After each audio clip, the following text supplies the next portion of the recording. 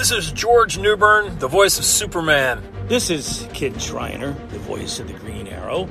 And you are listening to the DCAU Review, hosted by Cal and Liam. Streaming at DCAUreview.com and on your favorite podcast app. The original Justice League has become a memory. I am resigning from the Justice League. What's going to happen to the League now? We rebuild. From the ashes of that great conflict, a new team has arisen.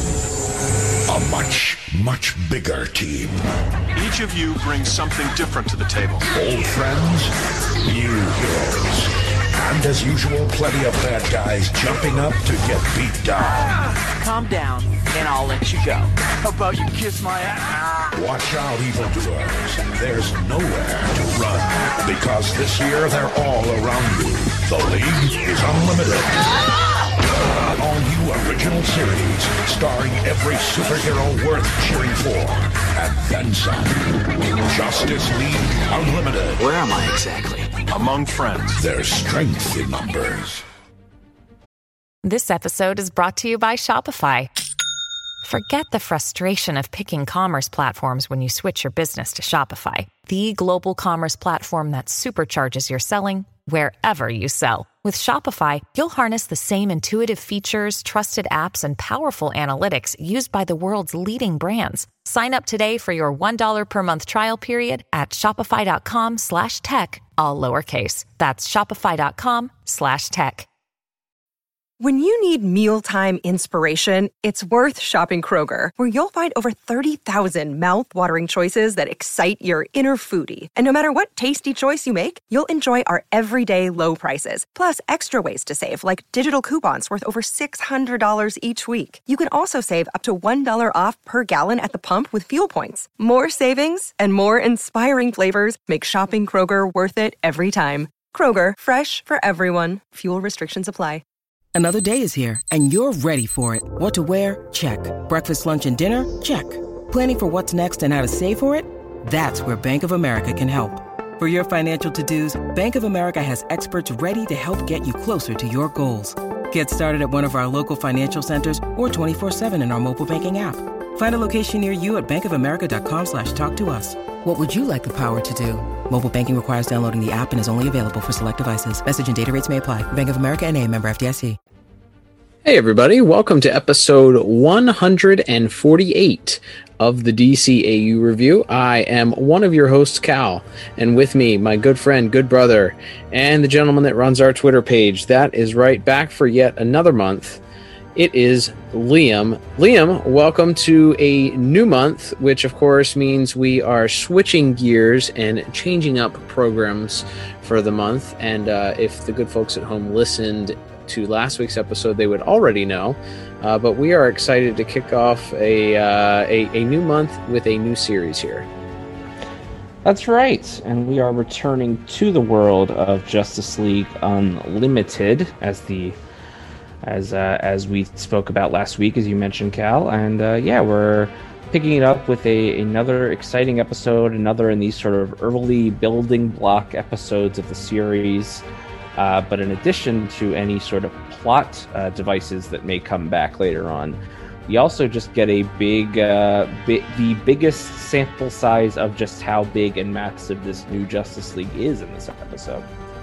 That is very true. Yeah, this is a action-packed episode. It felt a lot like a modern-day superhero movie. Lots of robots to smash, non-living entities to destroy, a giant army, lots of punching and explosions with a mass army of technology to destroy and maim. So with many superheroes abounding. So we will talk about some of the similarities perhaps in more modern day superheroes when we get into our plot, as we will in just a moment. But before we do, as we do each and every week, we kick things off with the official IMDb synopsis for this week's episode, which you did mention is Darkheart. This, of course, being a Justice League Unlimited Season 1 episode, debuted back on December the 11th, 2004, putting us coming up here on the 17-year anniversary as we wind down 2021. So very, very, very old am I. That's right. And as you mentioned, this is for the episode Dark Heart, which was written by Warren Ellis. It was directed by Dan Reba, with music by Christopher Carter and Michael McQuistion, and animation by Dong Yang. And that synopsis reads as such. Most of the League battles with powerful alien nanotechnology. Is that the waves of self-replicating robots cannot be simply destroyed. The diminutive Atom shrinks himself to stop the robots from the inside. Wow, that description just kept going and going and going and going, much like the Energizer Bunny. It was quite the twist and turns there that we took with that description. Somebody wanted to use up all of the space for that description, so not the best IMDb description in my opinion here, Liam. But they can't all be winners, as we quite often say. But yeah, I mean, we did get quite the synopsis here. It does end up being a very Atom-centric episode, which I guess is something that was unique and was actually pretty interesting. And this platform, I feel like going forward, if they had expanded beyond the seasons that they ended up doing, they really could have flexed their muscle and been able to explore some of these characters that really didn't get focal pointed. We see that more as we get into the Cadmus story arc. We get more of the Question and the Huntress and more Black Canary and Green Arrow characters, obviously, that were never explored on some of the older episodes, whether it be Justice League or even Superman the animated series or Batman the animated series. So it is a very Atom-centric episode. He does end up being the hero of our story, but it is a very interesting tale here. We open up and there are two rock climbers that stumble upon this. I don't know, it's just a giant piece of technology, essentially. And we learn later on, of course, that this piece of technology originated some 50,000 years perhaps in the past, used as a weapon launched from one planet to another, designed once it launched and devoured that planet to then replicate itself and continue its process. It somehow, without really any explanation, has made its way to Earth, where it is going to continue to do the same through, Liam, the age-old crutch used in any science fiction and comic book tale, nanotechnology. That should buy them some time to get the townspeople out. Now I want to learn about these things.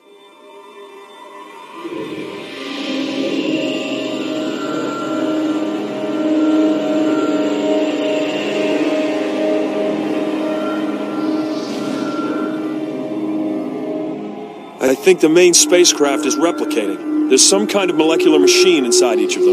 A sort of dark heart building around itself. That's right. This is a very classic sort of sci-fi crutch, I guess would be for lack of a better word, as you said. It's interesting in that it creates a immediate problem because it's this endless army, endless waves of robots, as you said, and they can't. There's no limit to how many they can create, as they can replicate themselves, not just through metal and other technology, but through rock, through minerals, like through any and all matter can be converted into these things. So it's really a losing battle, no matter how many. We see almost all of sort of the top tier, most powerful members of the League. We see Superman, Supergirl, Wonder Woman, Captain Atom, Green Lantern, all of these superpowered characters, they're blowing up, they're destroying all these robots, and they just keep coming. And so at a certain point, they realize that they need another tactic, which leads to the introduction of the Atom. And I think that leads to an interesting second part of the episode where, yes, we have a lot of action, we have a lot of fun with seeing all of these heroes in action, but then it becomes of how can this guy, even as smart as he is, how can you stop this thing that has already torn apart planets and can basically, as he's, if one scrap of this thing is left intact, it'll start all over and we'll have the same problem again. So him trying to find this sort of creative way, he can't punch his way out of it, despite him at one point trying to just grow bigger than the heart and punching it. He finally comes up with sort of a more creative way, which is the dark heart is quite literal in the sense that all of these machines have this sort of central powering mechanism that acts as a heart, carrying matter into it and then powering the machines that then go out to convert more matter. And so he literally gives it a heart attack by clogging its artery.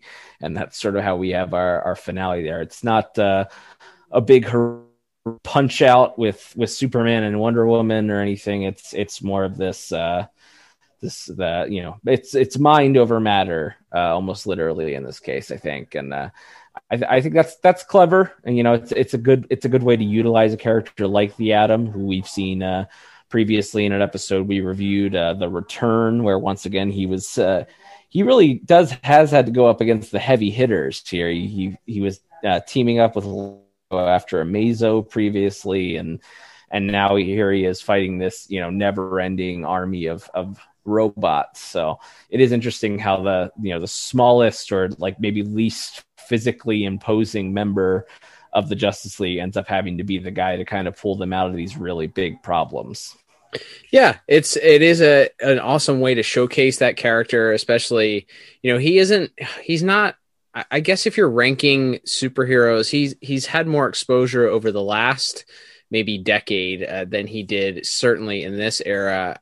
He may have made some appearances on the Super Friends or one of those like Superpowers spin-off episodes. I honestly don't know I think he did, but with that said, he certainly isn't a top air, an A-list, or even probably a B-list DC superhero. So the fact that they were able to use him in multiple episodes and showcase this unique powers is pretty awesome. I really love, that's a testimony to Justice League Unlimited as a show, as I mentioned, like having some of these ancillary characters, and we'll get into visuals and animation, the myriad of people that show up in the background of this episode. And that's one, I think being in the background is one thing. It's kind of a cool throwaway if type appearance, but having really the Atom be the person, as you said, that solves this problem using his intellect, using his knowledge, using his experience and technology to defeat this seemingly impossible to defeat behemoth, one that can't just be punched to death or destroyed with heat vision, or that no matter how hard they fight, just continues to sort of have their way with the Justice League. So that I did appreciate. With that said, the episode itself, though, to me ends up very much mirroring, as I sort of mentioned in the open, a modern day superhero flick, a la Avengers, or a la even the original Justice League movie, or a la pretty much any superhero movie nowadays, where there happens to be a faceless army of drones that the Justice League can kill, or your heroes can kill and maim and destroy. Right. And tear apart. And this one, now obviously this was kind of done before that was the norm. This is 2004 as opposed to 2007 and on, or whenever Disney took over and started launching Marvel movies. But it's sort of a trope that now I've sort of become numb to. Did you find yourself comparing it at all to sort of those modern day superhero blockbusters that we've seen? A little bit. I think everything this included, everything post Phantom Menace had this sort of syndrome, where we create this, this legion, this unlimited army of robots.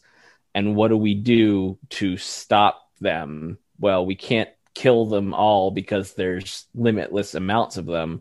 So we have to go to the control hub or the main. There's usually like a, metaphorical or literal, a switch which then shuts them all down, which is also on the table in this episode as well, as once the Atom is able to kind of, as we said, give the main Dark Heart a heart attack. All of the other robot spiders and robot tigers and stuff that we'll talk a little bit more about in visuals just kind of shut off and stop working. So it's one of those things where you create this invincible army seemingly, but then you also have that problem where it's like, well, we can't have this army needs to be defeated, and we've already established that the League doesn't have the numbers to take them out by brute force. So they just all shut down when the big one shuts down.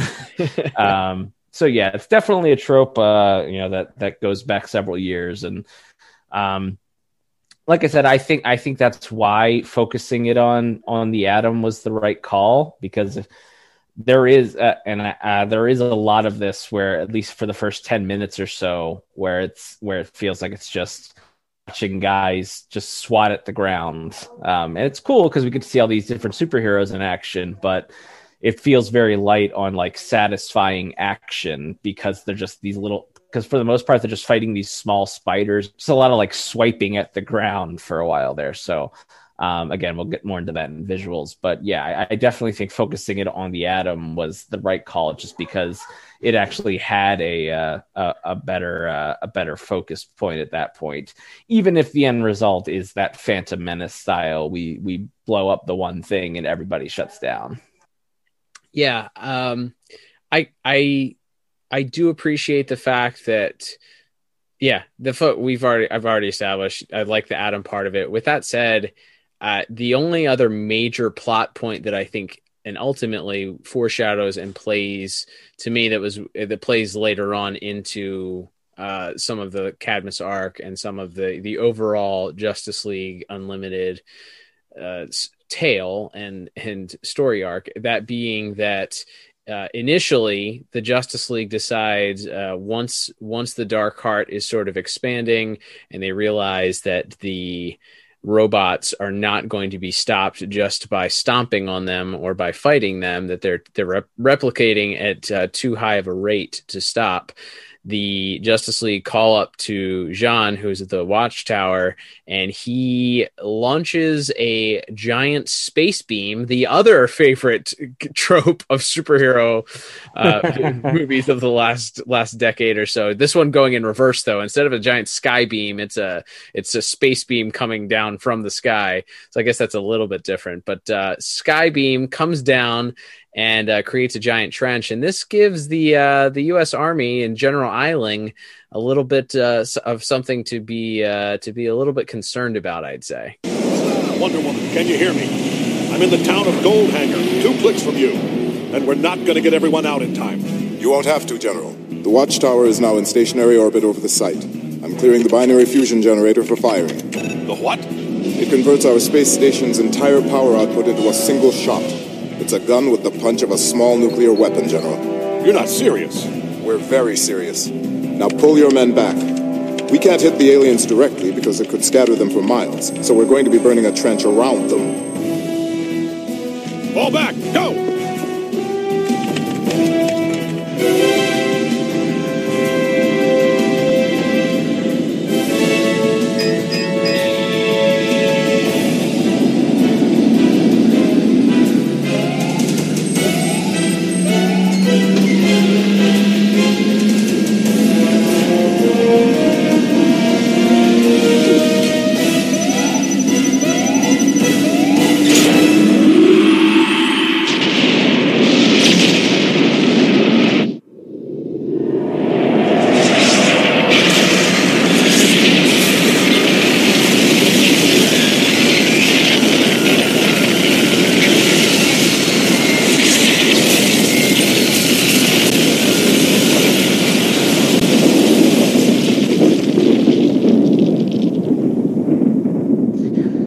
I think that is interesting, and it speaks to, again, plot points we'll get into more when we cover kind of the big, heavy, meatier parts of this Cadmus arc. But it is this thing where the Justice League, of their own volition, without letting anyone know, built a giant cannon that Martian Manhunter very matter-of-factly states they have complete control over, and packs the punch of a small nuke.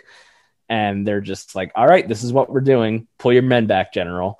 And like, it's one of those things where you do build up another bit of like, if you think about this, if you think about what Superman did in the series finale, Superman Legacy, it's like they're right to be concerned about this. Right. they're absolutely within their rights to be concerned. Obviously, the way they go about it is very underhanded and shady, and perhaps if they shared these concerns with Superman and the rest of the league up front, there could have been a dialogue. But as it stands, like, you totally see why that's very alarming for anyone, you know, especially like someone in a position of national security like General Eiling is, to hear, oh, by the way, we have a nuclear space laser that we could just fire down whenever we feel like it.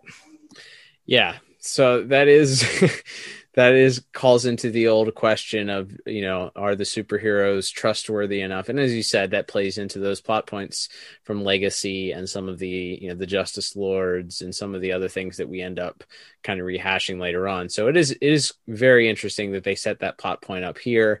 I think General Eiling's initial reaction of just kind of being caught off guard, willing to watch and see what happens, but then letting them know at the end that they're not really cool with that, and that's something that's going to be discussed at a later point.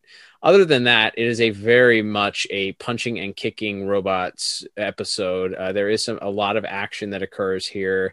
I don't know that all of the action is very interesting visually. We'll talk about it in a moment. It didn't seem as exciting as I thought it should be. It seemed like a lot of times it may just be an excuse to throw a bunch of superheroes in there. And this is one of those episodes that has one of the few episodes that has what seems like the majority of the Justice League, the newly expanded roster, featured in it. So I imagine that for the director, Dan Reba, and the storyboard artists, that this was, fun to kind of sneak in some of these other ancillary characters and characters that aren't used very often. As we'll talk about that in just a moment here. But other than that, I didn't love the plot. Like it's very, I guess the plot of how this robot gets there isn't fully explained until the very end. They dig this trench that's supposed to stop the robots from being able to cross it for a period of time, just enough for you to see Ray Palmer. And then when they flash back, suddenly the trench is just gone for no reason. Like, it's just not there anymore. They don't really explain how the robots got across it, but they have. So with that said, I guess we can get into our scores here for the plot. But I went ahead and gave plot a 6 out of 10 for this week's episode. What about you? Yeah, I'm just a tick higher at a 7 out of 10. I think it's an enjoyable 22 minutes from a plot standpoint, and we get a couple of, as we said, both Eiling taking the dark card at the end, and then also the space laser stuff. I think you are laying some groundwork here, and even if you remove that from it, it's still, I thought, a pretty fun, enjoyable story. So 7 out of 10. That's fair. Yeah, I think it reminds me a little bit of when you're binge watching a show. It's one of those episodes that's a filler episode. It's like, you know that they have to do it because there has to be some story depth to build up. But a lot of times it feels like it's like, okay, there are points from this episode that move forward, but I just didn't love the episode as a whole itself. It was just kind of like, all right, when's this over? When are they going to figure out how to defeat the ever-growing army of robots? So I guess that will lead us into our visual and animation, Liam. As we mentioned here, there are a lot of superheroes featured in this episode. Many of them, including many of the characters that a lot of people probably aren't familiar with. We have an entire roster here of people that we could go through. So seeing that, and in fact, I will if you would like me to. I would love it. Why don't we go down the entire list of who was featured in this week's episode? All right. And I think some of these you only see in the background very quickly, but this is everyone. Still counts. That we see. Absolutely. And this is not counting Superman, Wonder Woman, Batman, the Atom, the main ones. But here's everyone else that is featured sort of in the battle or getting off or getting onto a javelin at some point. We have, in alphabetical order, thanks to the DCAU wiki for this, Aquaman, Atom Smasher, Aztec, Black Canary, Blue Devil, Booster Gold, Captain Atom, Commander Steel, Crimson Avenger, Crimson Fox, Dr. Fate, Dr. Light, Dr. Midnight, Elongated Man, Fire, Green Arrow, Green Lantern, Gypsy, Hawk, Hourman, Huntress, Ice, Nemesis, Obsidian, Red Tornado, Rocket Red, Shining Knight and his steed, Winged Victory, Stargirl, Starman, Steel, Stripe, Supergirl, The Ray, Vibe, Vigilante, Vixen, and Wildcat. My goodness. But standing ovation for Liam right now. Seriously. Oh, I'm out of breath. Yeah, man. Take a breather here. So with that, it is absolutely jam-packed. And at times, I feel like they just answered. We talked about it, I think, on some of those earlier episodes, especially, maybe the first 2 or 3 episodes of the series, that it was supposed to be Justice League Unlimited, and yet most episode featured 2 or 3 of the new characters. Right. Well, they heard your complaints, people of Earth, and they responded by giving you that gigantic roster, including what would the parting shot of the episode, a great pan out of the entire Justice League roster that was there, that a shot that was used in many promotional materials and commercials, and even I think at some point maybe even the intro or the outro for the episode. So yes, very, very large roster featured here. I think some of my issues with it, and this could go back to plot, I guess, but also some of the visuals. We'll talk about CGI in a second because that is its own thing. But while we're talking about this myriad of different people here, there were some people that you're like, okay, these people clearly are in the right place. You have, powerhouses like Green Lantern and Superman, and even Atom Smasher, your Starman, Captain Atom. These are very powerful, in the right place. Dr. Light, Supergirl. These are people that should be here battling these robots. Even Batman. Okay, I get it. He's got a plane. He's got toys. That's fine. But then you have people like the Huntress and Shining Knight and Vigilante. Vigilante has 2 revolvers. Shining Knight has a sword and a flying horse, but mostly a sword. Huntress has a bow staff. Like, has a big stick. Yeah, what are we? Why are they there? What? Like, I get it. Like, you can't. All of the superheroes that you have at your availability aren't necessarily that super powered, overpowered. With the ability to shoot lasers out of their eyes, or call under the power of nuclear warheads or whatever. But like, come on, what are these? Am I to understand that they are in any way helpful in these situations? Wildcat is there. There's one shot where he's just in the background. He's just in the background swinging endlessly at these things. Just whoosh, it's like the same repeated animation over and over. Yes. Again. Yes, it's pretty funny. Yeah, I do question. Like, yeah, fire and ice, sure, they can be useful. The Crimson Avenger, not quite so sure. But yeah, I mean, like I said, it's cool to see all these different heroes out here. To me, like I said, the first part of the episode isn't very all that visually interesting, because it is mostly just people swatting at the ground. And then I think there's a very sudden twist, which is when Batman's plane gets attacked and by these, and we'll talk more about the visuals of the Darkheart creatures in a second here. And he's falling out of the sky. He doesn't have a parachute. He doesn't have anything. Superman catches him at the last minute. The Justice League kind of regroups. They make their plan. Wonder Woman's going to get Adam to the ship, and they're all going to protect her to get him there. And Superman says, "Let's go to work." And from there, I think it gets awesome for about 3 minutes. And then you're actually like following individual members around, and you're seeing how their powers are sort of interacting with it. And there's some creative things where like a bunch of the little spider ones will climb on Wonder Woman, and she sort of, exerts and knocks them all back. Same thing. We see Starman fighting them. At one point, they're kind of getting overwhelmed, and then the Ray and Green Lantern and Supergirl show up to provide like air support, and that's really cool. There's a shot of where they're all kind of just punching at the line, and all of a sudden you see Atom Smasher's giant foot stomp down on a bunch of them. So there are some cool moments in those few minutes. We mentioned the vigilante, as outmatched as he clearly is on his little motorcycle with his guns. When he gets knocked down and it looks like he's about to be he's dead meat, the Shining Knight on his winged victory shows up and knocks them back, and then he hitches a ride with Shining Knight, and they do. So I do think there's some cool moments.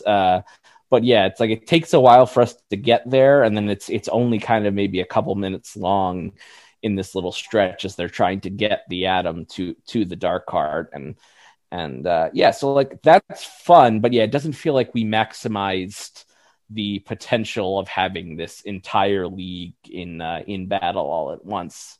At least not maybe how they do later on in the series. Yeah, it just.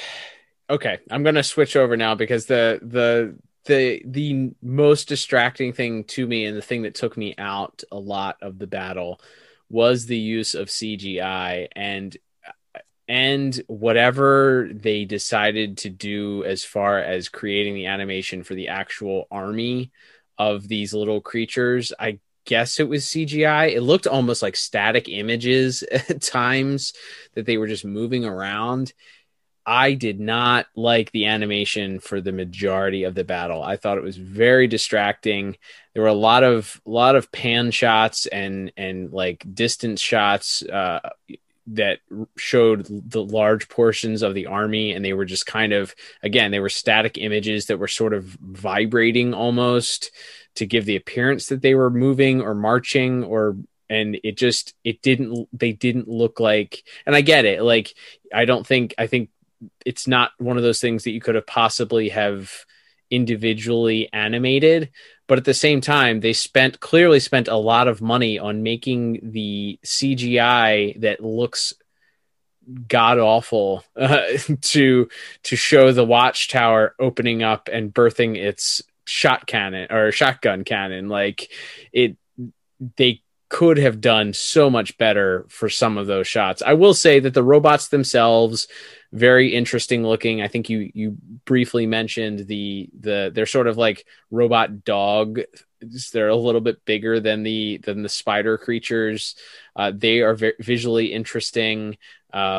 They attack the bat plane at one point, and four of them land on the bat plane and sort of disassemble it. And there's an interesting sequence where Batman, he blows the cockpit off first and then sits in the cockpit and throws Batarang sitting down. I thought that was super cool to knock a couple of them off, and then has to do battle. And ultimately the bat plane meets its demise, and he is shot down and thankfully caught by Superman. And I love that Batman just kept his cool the entire time. He calling for Superman's help, rescued just a few feet before his impending doom.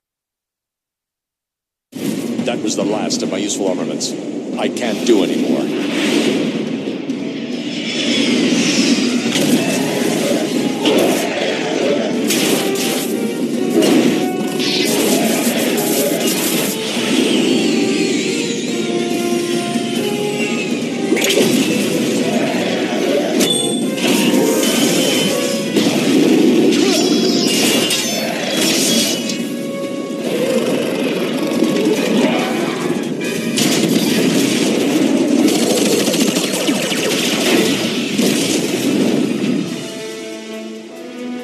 command to all points. I could use some air support, since I can't fly at all. Now would be good. The spiders are forcing us back, and the mothership is releasing mechanical attack tigers to protect them. Yeah, the CGI that was used in this, CGI appears pretty early on. They used it for the helicopters that the Army used. They used it for, as I mentioned, the visualization of the watchtower. There was additional,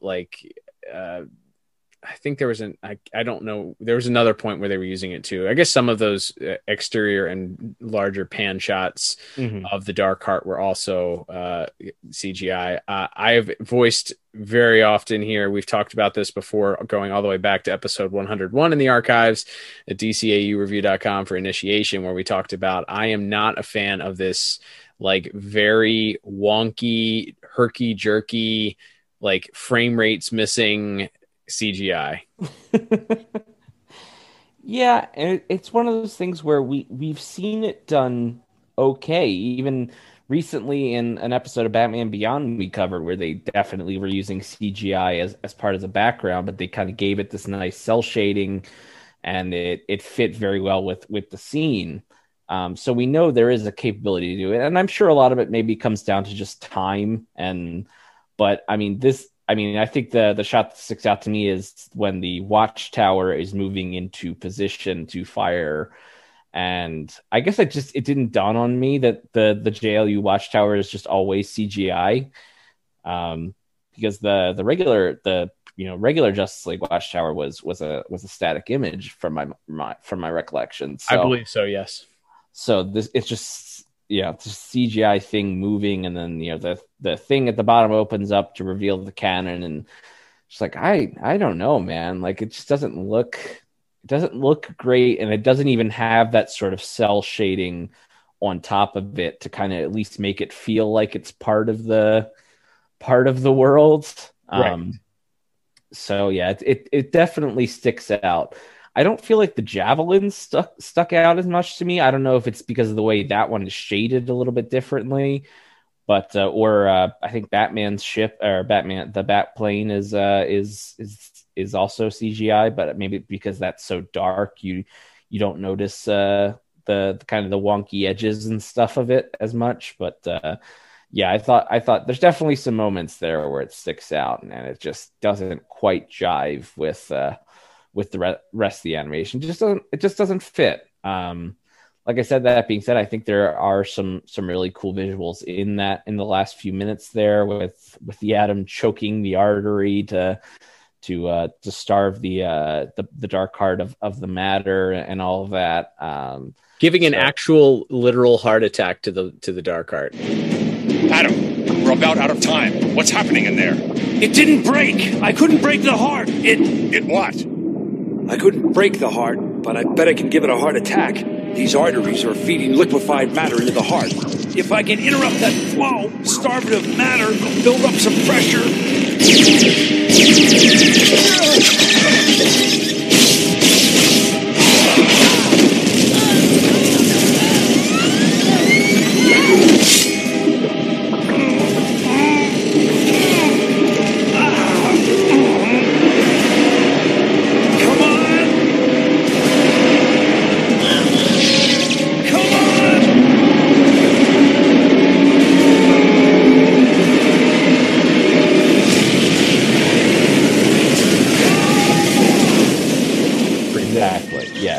I thought that was pretty cool. And even the introductory scene, I love that scene of the Atom. It's kind of all foggy, and the Atom is walking through kind of like thigh high water, and then this giant snake bursts out of the water, and he's sort of fighting with it, and then eventually you pull up and you realize he's actually in a petri dish. Just a very classic size shifting thing, and I thought that was a really clever way to introduce this guy. Again, he's already been in an episode by this point, but this one sort of being him in his element. He's working at his lab in Boston when Superman shows up. So, Professor Palmer, we've lost you off the scanner. Professor?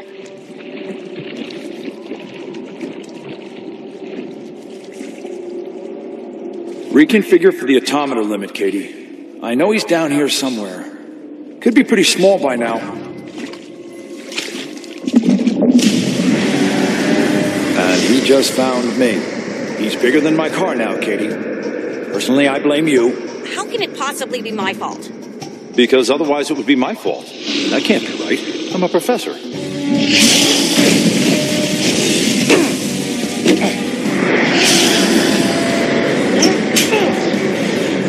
I have the core control and I can see the problem. The chemical wash made a bad nanochip. I can shut him down by... Okay, I'm just going to be direct.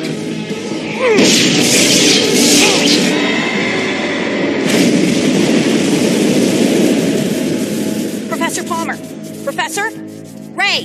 I'm going to lay here for a while, Katie. I'm old now and I get tired. You have, company, Professor.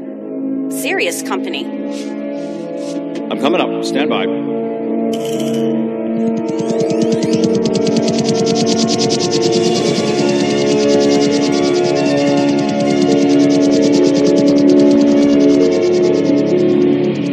Hello, Superman. What brings you to Boston? Omega level situation.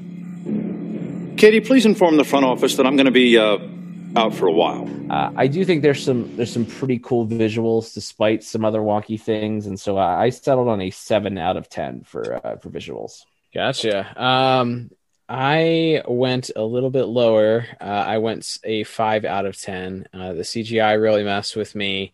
There are a couple things that I will point out that are interesting visually. We get Batman wielding these what look like oversized batarang things. They're like I don't know what they are. Like batarang nunchucks or something. There's like two of them, and he's holding like the center of them, and he kind of spins them around, but they have the edges like they're batarangs. It looks like an accessory that would come with a Kenner Batman figure. I'm just going to throw that 100%. 100%. I will say though, I don't know if you noticed this, and I don't know what it was, but to me, I felt like a lot of people looked off model for this episode. A lot of people were super skinny and had more of a less streamlined, less straight, more like warbly is always the word that I use. Warbly appearance from what I saw from the animation.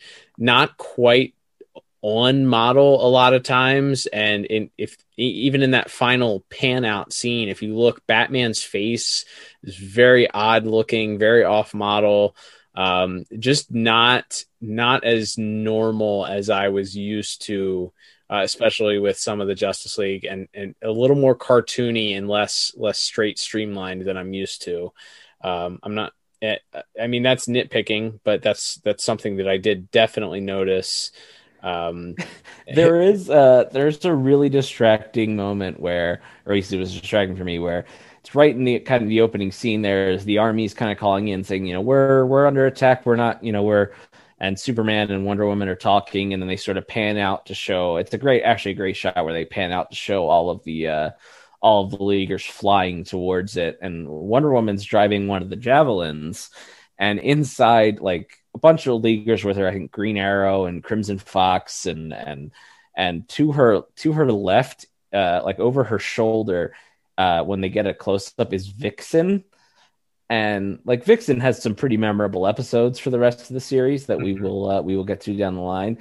Like, not only does like her eyes were not facing the same direction, which you chalk up to just a mistake, but like her to your point, like she looked a little skinnier, her hair looked longer. I knew this existed. Like Huntress is in a different costume than when we actually finally get around to introducing her. They redesigned that suit. I think when she has her first full appearance in Double Date a few episodes down the line here. But so yeah, there's definitely some people who I think just hadn't been like fully hadn't been fully realized, and then some people may just be a victim of just, well, they're a background character, we don't have to really worry about how on model they are. But then when you get that one or 2 second close up and you're like, oh my god, what's wrong with Vixen? It really sticks out for a second there. For sure. I think we'd be remiss. The last visual, or this also could have been discussed in plot.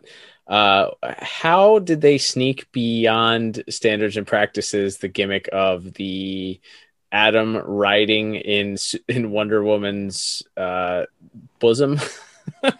Yeah, they really linger on that shot for a couple seconds too. Like it's like, I mean, like I don't know. I don't know which storyboard artist was all horned up and decided to go ahead and see if they could slip that one in there. Oh my god. Yeah, they really kind of, because like when he's riding with Superman, he rides in Superman's ear. But then, and at first Wonder Woman's holding him in her hand, but then she has to fight. So she's like, all right, here you go. And they like very slowly pan down to her chest. He's like hanging on to the tip of like the eagle or whatever on her breastplate. And then it's just like, they just stay there for like an extra second or two. And you're like, all right, let's wrap it up. This is for children. Let's keep it moving here. We get it. Somebody here is living out a weird fantasy. Let's move it along. Let's move it along here. Yeah. That was always, even as a child, like watching that, I was like, I'm uncomfortable with this. I mean, granted, I was 16 when I saw this, but still, I'm uncomfortable with this. Can we not hang around and like Wonder Woman's? Well, I think even in more quote unquote adult material, that would be kind of frowned upon, at least nowadays, where it's like, wow, it's very male gazy, right? To hang Very on that shot. Yeah. Some objectification going on for sure. So yeah, even if you remove the context of this being a cartoon for children, primarily, it's still a little like, we don't need to do that. Yeah. Well, figured we shouldn't ignore the elephant in the room. So it's fair. All right, let's move on to our next category, Liam, which will be music for this week. I think you said, was it Dynamic Music Partners who worked on this one? Yes, particularly Christopher Carter and Michael McQuistion are credited. I did not have a ton of music here. I think the music plays a important role in the background.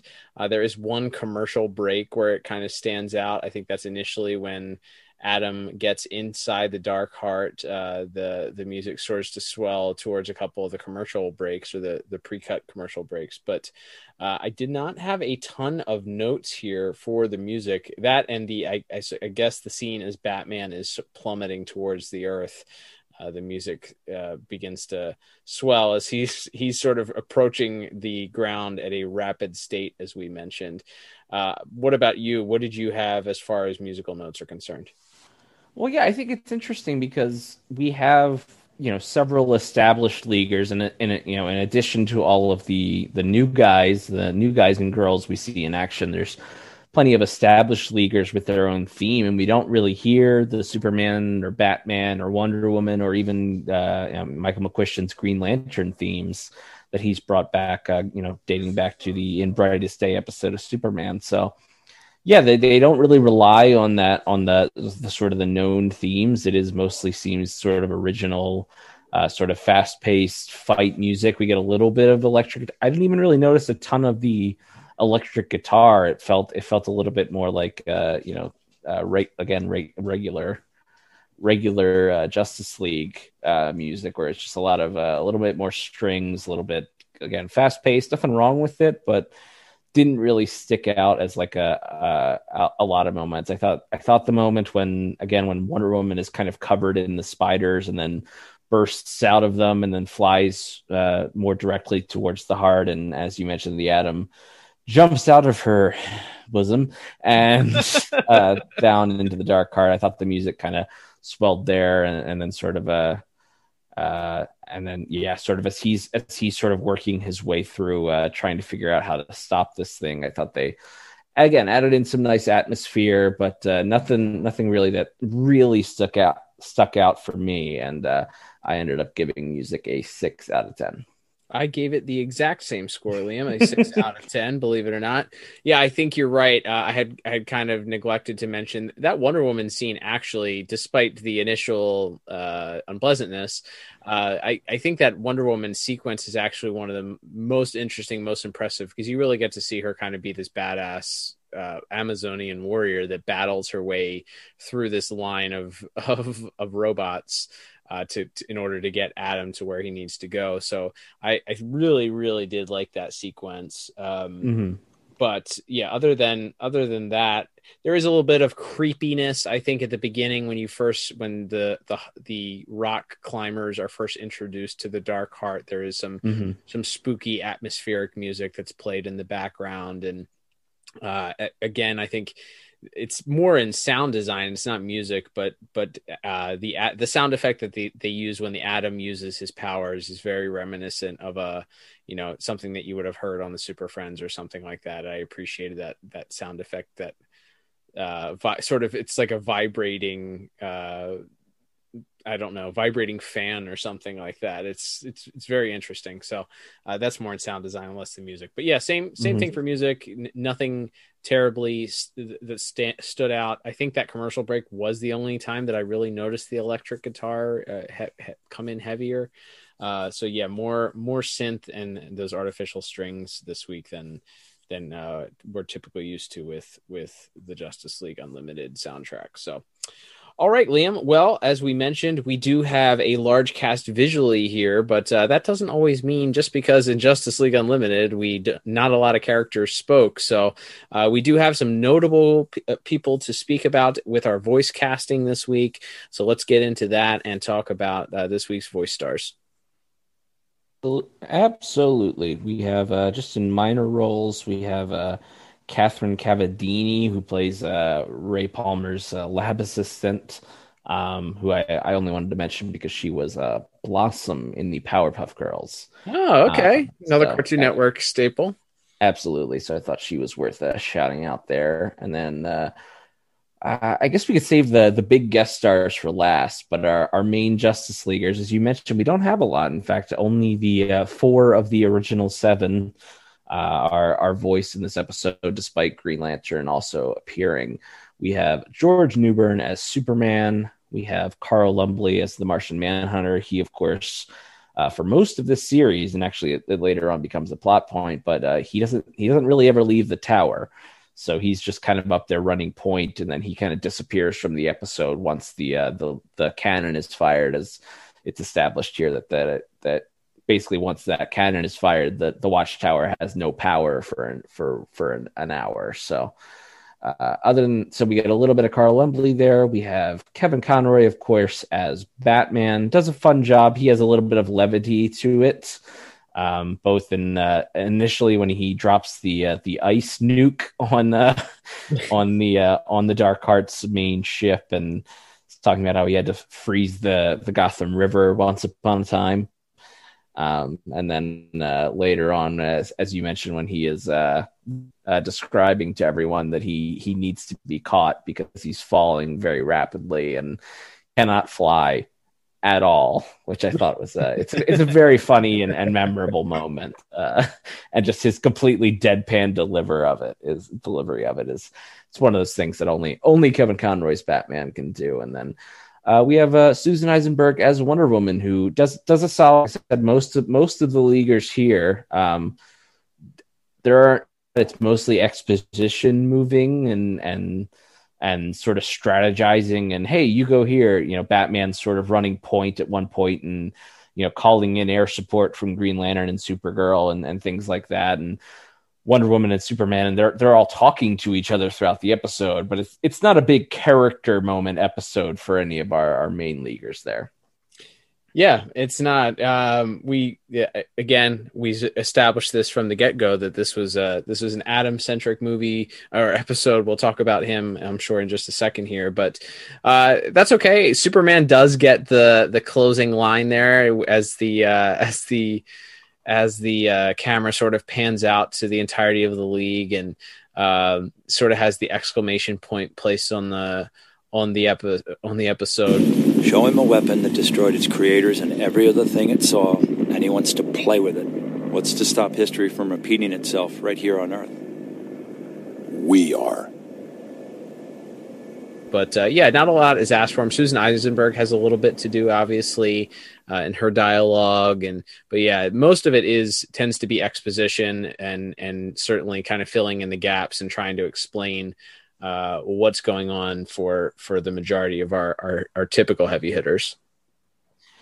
Yeah, absolutely. And that will bring us to our two big guest stars, this time in a minor role, though he does return several times throughout the rest of the series. We have J.K. Simmons, J. Jonah Jameson himself, playing General Wade Eiling. Obviously, like I said, has quite a bit more to do throughout the rest of the series, but cool to kind of just throw him in here. As again, he's not the main focus of the episode, but you see, I think kind of a great scene is that scene where Martian Manhunter is describing the giant space laser to him, and he's just like, "You what?" Like, I think his sort of exasperation at this, and then sort of the switch there where he then, goes back into giving orders to try to evacuate the town and all that. I think he does a good job there, and obviously he's a pro's pro as an actor. So yeah, absolutely. He's very effective. Obviously, we know him in very different roles, and certainly now as the voice of Farmers Insurance. We are farmers, but he's an icon. His acting isn't over the top in this episode, which I'm sure there might have been a temptation to do, and certainly. He plays that over the top charismatic role in the Spider-Man movies. So for him to he does kind of tone it down. And even as a general in the army, you would think that he would have maybe a little bit more free range to kind of, turn up the volume a little bit, so to speak. Mm-hmm. But he plays it very understatedly for knowing who it is. Like, he plays it understatedly, and I think that actually pulls off a greater performance. Like you said, his reaction when he finds out that the watchtower is a weapon, his sort of comeback to Superman and the Atom as they're collecting the Dark Heart at the end. Also, a little bit of witty dialogue there and come back to them. So we know that he actually, of course, is going to return, and certainly in the Cadmus arc, and he has his own episode. Very interesting outcome to this character later on. But yeah, I think he does a really, really strong job. I don't suppose you need any help destroying that. Wouldn't want that technology falling into the wrong hands. We can learn a lot from it. It'd almost beat the Justice League, after all. Why would you need something to do that, General? Oh, I don't know. Maybe because it turns out the Justice League has had a secret space-based weapon of mass destruction all along. And we're going to be talking about that someday. Believe me. Ma'am. Agreed. And then, of course, the man of the hour, that being, as we said, this is an Atom story, and the voice of the Atom is the returning John C. McGinley, who, of course, we've talked about a couple times, but probably most famously from Office Space, as well as, of course, playing Dr. Cox on Scrubs for 9 years, I believe that show ran. So it's a very recognizable voice, and I think in the past I've mentioned that it was a little bit distracting to me. Mm-hmm. I don't know if I've just gotten a little more used to it, or it's just because he had a little bit more to do this time. But I thought he did a really good job, and he's kind of funny in moments. He's got some humor to him, and he also is able to provide sort of the gravity there at the end there when he's getting a little bit more desperate, when he tries to just break the machine and it doesn't work, and he has to kind of again think his way out of the problem. There's a lot of exposition as he's kind of throwing out, okay, this is like a heart, I'm going to choke it and choke its artery and give it a heart attack. And that could come off very expositional and kind of robotic, but I think he does a good job of kind of spewing out a lot of techno jargon. No, I think he does a really great job. I think we had mentioned it, and maybe it may have bothered you a little bit more than it did me when we covered The Return, which you can hear in the archives at dcaureview.com, as we covered it in our Green Lantern month just a few months ago. But I would say this is certainly gave him the opportunity to flex that muscle a little bit. He's not as over the top as that performance of Dr. Cox or even his character in Office Space are. He's very much subdued. It's more of a laid back performance.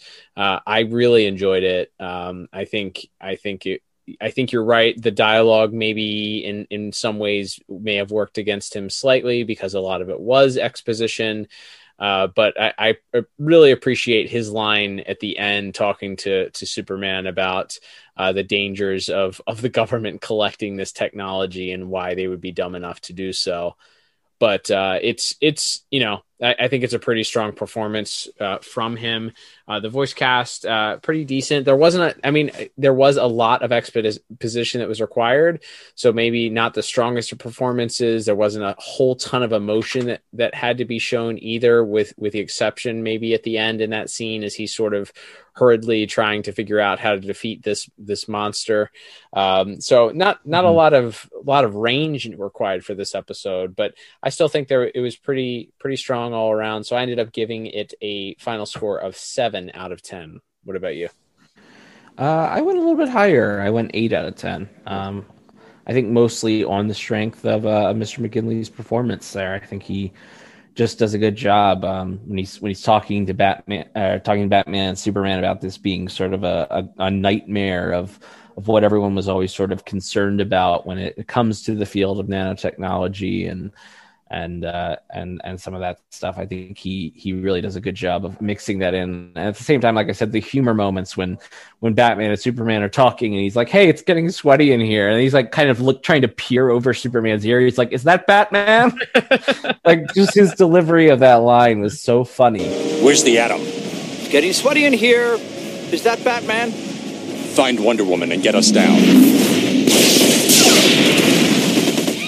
And again, if you've seen his work on Scrubs, even though that show was a comedy, he's obviously was a very gifted dramatic actor as well. And seeing him be able to do sort of the big super heroic over the top stuff as well as sort of these smaller kind of funny quirky moments, I thought he really pulled it off. And again, when he's talking to his assistant about how he's old and he gets tired, I'm just gonna lay here for a minute. I thought like he's so funny in some of these scenes while still not feeling like he's taking away or not treating the situation seriously when it's go time. Yeah, I agree with you. I don't disagree with you. Pretty strong. Some good funny moments. All right, Liam. Well, that will wrap us up and get us to our final scores for this week's episode. Totaling everything I have here, I end up with a final score of 24 out of 40. And I am a tick higher. I ended up with a final score of 28 out of 40. Uh-oh. I don't know if that's disagreement alarm worthy, but 4 points is it feels like 10 points a lot of times in our world here. That's right. Yeah. So with that said, Liam, I guess it is time to discuss rewatchability with this week's episode. Now, we have established that there are many threads that are established here, sort of some of them which have been continued, the general distrust that the government seems to be building against the Justice League due to prior events. That sort of thread is continued in here. But we have some things that are seriously set up that come into play well into the next season, the next half season, and then later on down the line here. So where do you fall as far as rewatchability is concerned on this one? Obviously, neither of us gave it a huge score. A little bit, I guess that would be a C or so grade from me, and maybe a C plus from you. So neither of us really gave it a high grade, but where does this fall as far as rewatchability is concerned for you? I think you kind of have to watch it. Especially if you're zeroing in on this Cadmus arc, because both the Dark Heart itself, what it can do, and of course the space laser, not to mention characters like General Eiling coming back. Like, there's a lot here that, even though in the moment it doesn't feel that important, there's a lot of future episodes pulled directly from stuff that happened in this episode. So I think it is an almost must watch if you're trying to watch, like I said, especially if you're trying to track kind of the entire Cadmus arc through JLU. Yeah, I agree with you. Even though I didn't give it a glowing review for the final score, it is pivotal, integral to that story arc. It is fun. Like if you're just sitting back and you want to sit back and watch an episode with your kids and not really think a whole lot. There's a lot of action that happens on the screen, as we discussed, a lot of punching, a lot of explosions, a lot of robots being destroyed. So it is a visual smorgasbord in that area. So I agree that this is and as you said, just being integral to the rest of that Cadmus story arc, which obviously is the maybe best story arc in the history of the DCAU. Yeah, you're going to want to need this as an introduction to kind of understand some of that stuff later. Absolutely. All right, Liam. Well, that would begin to wrap us up. Thank you, everybody, for checking us out for this week. Don't forget, subscribe to us on your favorite podcast app, Apple Podcast, Google Podcast, Spotify, iHeartRadio. We are on Anchor. We're pretty much anywhere that you can find a podcast. You might even be able to get it with 2 tin cans and a string. I'm not sure, but you can definitely check it out. If your podcast app allows you to leave us a rating, either 5 stars or a review, we would appreciate that greatly.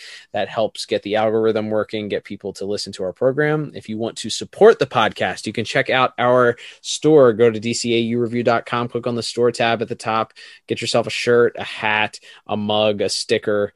Do something to support the podcast. We would love that. Don't forget, you can also, our podcasts stream on YouTube, Liam, every single week. We are part of the Pod Tower. As we mentioned last week, there has been a soft launch of that and a full launch coming soon, but people can subscribe to that channel. If you are a YouTube, if you consume your podcasts via YouTube regularly, you can do that. And even if you don't, go give that channel a subscribe anyway, because not only do you get great programs from us, the DCAU Review, but our friends over at Tim Talk are also on that channel, so you'll be able to find their episodes as well as amazing content from the amazing DCAU content creators over at Watchtower Database.